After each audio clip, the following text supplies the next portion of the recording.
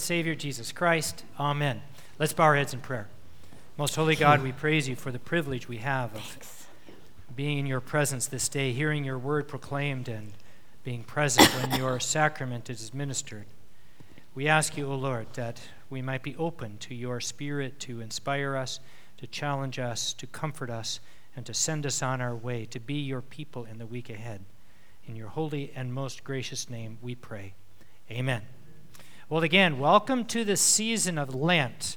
It is a 40-day season, as you know, that leads to Holy Week. And it is often thought of as a journey, a preparation for Holy Week.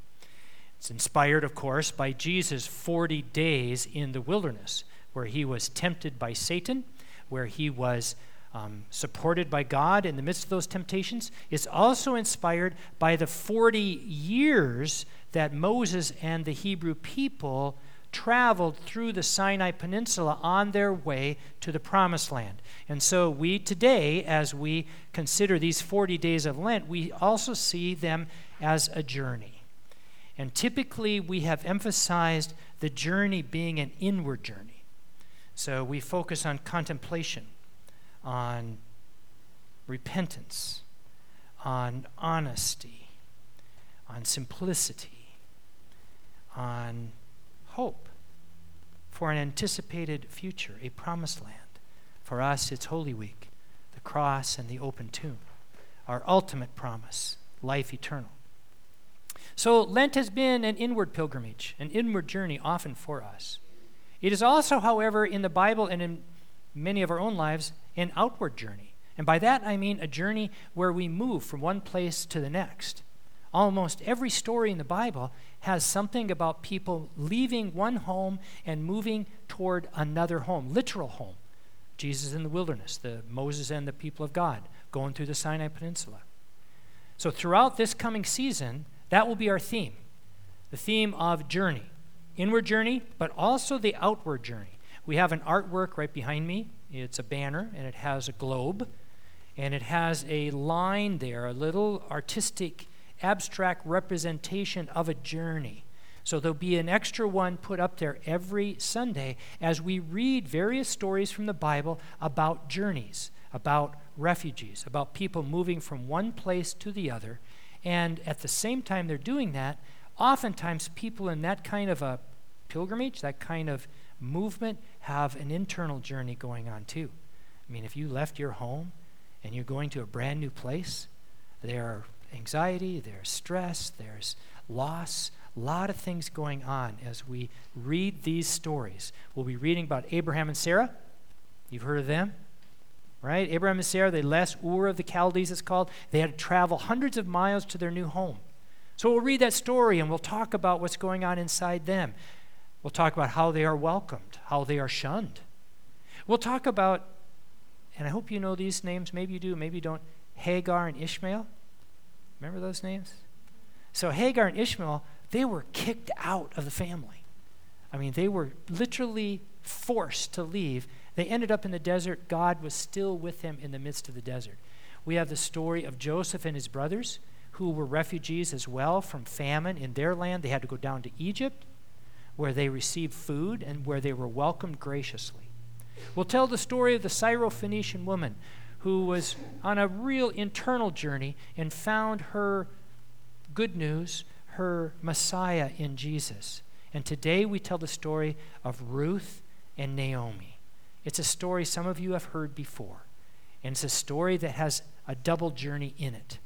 There's a journey of movement as Ruth and Naomi seek out food because they're hungry, a safe place to live. But there's also an internal journey where they are struggling to find God's presence in the midst of all that's happening in their life. I found it interesting that we got a little insight into Naomi's internal journey. It was in the text today. I'm going to read a little bit of it to you again. And actually, I had never really thought about this before, but they're giving us access to her struggles. Here's Naomi. She said, "Call me no longer Naomi, call me Mara, for the Almighty has dealt bitterly with me." Interesting. "I went away full, but the Lord has brought me back empty. Why call me Naomi when the Lord has dealt harshly with me, and the Almighty has brought calamity upon me? I mean, if you're a director, you'd have your actress saying that with a real bitter tone in her voice. But we had just read a moment ago from Ruth. Remember, Naomi says, you've dealt bitterly with me, Lord. You've left me alone. I've got nothing. And just a moment ago, Ruth has said, where you go, I will. Where you lodge, I will. Your people will be my. Your God will be my. So it's like the old joke, where the man says, God, where were you when the catastrophe happened? Well, I sent all those people to help you. And here's Ruth sent on behalf of God to be present to Naomi. And Naomi missed it. It's a wonderful story about God's presence in the midst of the journey, inspiring us to look around ourselves to those people who are there for us that we may not notice and people that we may not suspect. Because the real point of this story is that Ruth was a foreigner. She was not one of the inside group. She was not saved. She was a Moabite. And she's the one through whom God worked. I mean, you translated that into today and we'll say, well, God is present to us in people we would never suspect. Open our eyes to see that presence. It was a story told on purpose to emphasize that Ruth was a Moabite. It was a story told on purpose because it was a subversive story. I mean, it sounds sweet, and you see it at weddings. Where you go, I will go. Where you lodge, I will lodge, all that business. Oh, it's very sweet. This was not a sweet story. It was a subversive story to the culture of 500 years before Christ. You want a little history lesson? The right answer. It's the right answer. So we go back 500 years before Christ, and at that time the Jewish people were just returning from Babylonian exile. They came back to their city, Jerusalem. The temple was destroyed. The walls were down. The houses were in rubble. The fields were not producing, and the people were coming back to rebuild their society. They were going to make Israel great again. Oh, yeah, that sounds familiar. Well, they were going to make their society strong, and they were going to build a community of God's people. Especially two leaders had this vision. Ezra, the religious leader, and Nehemiah, the political leader. They had a vision. They were going to rebuild this community. We're going to be great again. We're going to be like King David's community, and we need to do that with ethnically pure people. We're going to build up our group so we're going to be strong and withstand any outside influences. To be strong, you have to resist the outsider, the foreigner. Immediately, Ezra saw a problem. They came back to Jerusalem, and the Jewish men were starting to marry women who were not Jewish. They fell in love with foreign people. They would get married and then have children. Ezra, the religious leader, had a problem. How am I going to deal with that? That doesn't fit with our vision for a pure society. You know what he told them? He told the men, he gathered them all together, and he said, I want you to divorce your wives, and I want you to expel your children from our community, which they did. Read Ezra sometime. You'll be disgusted. Nehemiah, the political leader, also saw a problem in their society. Their city, Jerusalem, as I said, had no walls, and so people could come in from all over. And so you have in Jerusalem a polyglot of different languages. You had people of different cultures. You've got Egyptians there. You've got Ammonites there. You've got Edomites there. You've got Moabites there. You've got Cretans there. You've got Syrians there. You've got people from all over the world mixing together. There's no identity. Our community has no identity because we're mixed too much with other people. Solution? We need to build walls. And we'll build a wall right around our community, right around our city. And we'll have gates. And we'll only let in certain people to our community. Ezra and Nehemiah had that vision for their society. It's right there in the Bible. And if that's all you read about the Bible, you might want to put that into effect in your own culture. But the Bible has a way of critiquing Ezra and Nehemiah and visions like that.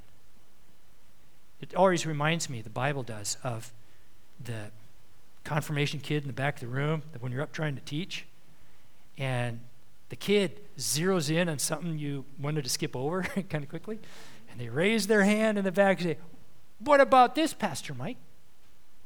Are you sure that's right?" And usually they're like, "Right on." The Bible does that too. It's like the Bible raises its hand from the back of the room and says, "Wait a minute, Ezra and Nehemiah. I have an issue with that vision for your society. I don't think that's God's vision.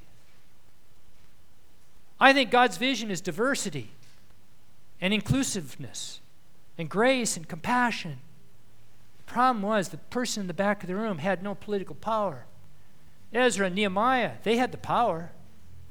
So how do you object to that vision? Well, this person wrote stories. Sometimes people would tell poetry. Sometimes people would sing songs. Today, we have read for you from the book of Ruth, which is one of those stories, told by a storyteller in opposition to Ezra and Nehemiah. He tells the story, or she tells the story in such a way that it emphasizes Ruth as the God character. Ruth is the one who goes with Naomi.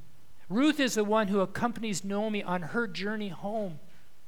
Ruth is the one who is the good person of God. Nobody can object to Ruth. You tell the story in such a way, "Oh, this is what it means to be a godly person." And then the storyteller says, "And she was a Moabite. She was a foreigner." That's the whole point of this story. In fact, in some places it says, "Ruth, the Moabite from Moab." Yeah, okay. Yeah, we get it. So the whole point of the story, hear this, Ezra and Nehemiah, we are about the business of creating a society not of exclusion, but a society that's open and respectful of all peoples, all cultures, all races, all languages. That's the kind of world God wants to create. Such is the beginning of our Lenten pilgrimage, because as we journey towards Holy Week, we do so personally, individually, making our confessions along the way, but also we do so corporately. We go together in this journey, and we lean into the promised land of Holy Week. It's not just the promise for us to go to heaven after we die, it's the promise of the society of which God would be proud and which God intended from the very beginning, where all people would be together. Such is our journey, such is the beginning this day. Amen. Let's pray. Holy God, we praise you and give you thanks for the powerful word you have today about Ruth's love and loyalty and commitment and grace and dignity. She's you, O Lord. Help us to see the Ruths in our midst, and help us to be that person to those around us. Help us to tear down the walls and build the bridges instead. In your holy and most blessed name we pray. Amen. Page 8, stand as you're able.